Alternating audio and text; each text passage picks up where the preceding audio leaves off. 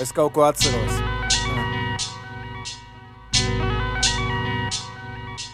Ir pagājuši 10 gadi. Tad Žaņa nebija vēl kopā ar Aņu. Kaimiņiene nepameta vīru postā ar saņu. Vismaz likās, ka nav aizliegts vēl domāt par skaļu, un paziņas neslēp acis pēc koka vai svara.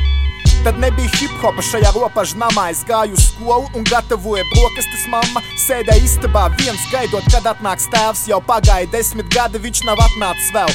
Mātes asaras virtuvē, bet var pierast pie visa. Tad vēl nezināja, ka sāpes var ierakstīt diskā. Šāds veids iedarbīgs likās, bet vēlāk, un zin kā, pat atmiņas nazi cenšas iebakstīt ribās.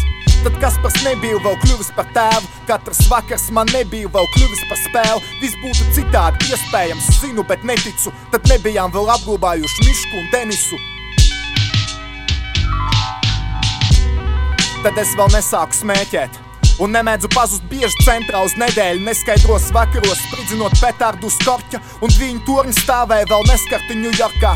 Nebiju sacepies kā ols uz pants par to, ka ir neīsti cilvēki kā oks uz fants. Viens dodas uz van, cits dodas uz gadai, žoga bez skatu uz Rīgu. Viss vēl bija šeit, tas, protams, bija labi. Mūsu rokās ir darbi un beigās bez asarām. Lai gan zinu, mēs dzīvojam teikā, ne pasakā. Tad Latvijā nesākās vēl kredītu bums, un bankas neizpisa šo valsti kā neguītu kuci. Manas cerības nebija sabrukušas kā Berlīnas mūris, un nākotne likās spoži kā uz egoītas spūces. Tad man likās viss ir tā, nu tā kā tas izskatās. Īsāk sakot, pirms 10 gadiem bija citādāk.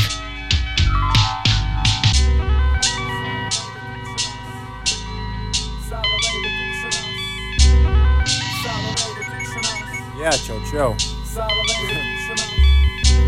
Varam, jā. Sava veida tikšanās. Nu, davai pie, Sava veida tikšanās. Paņems kaut ko, jā? Sava veida tikšanās.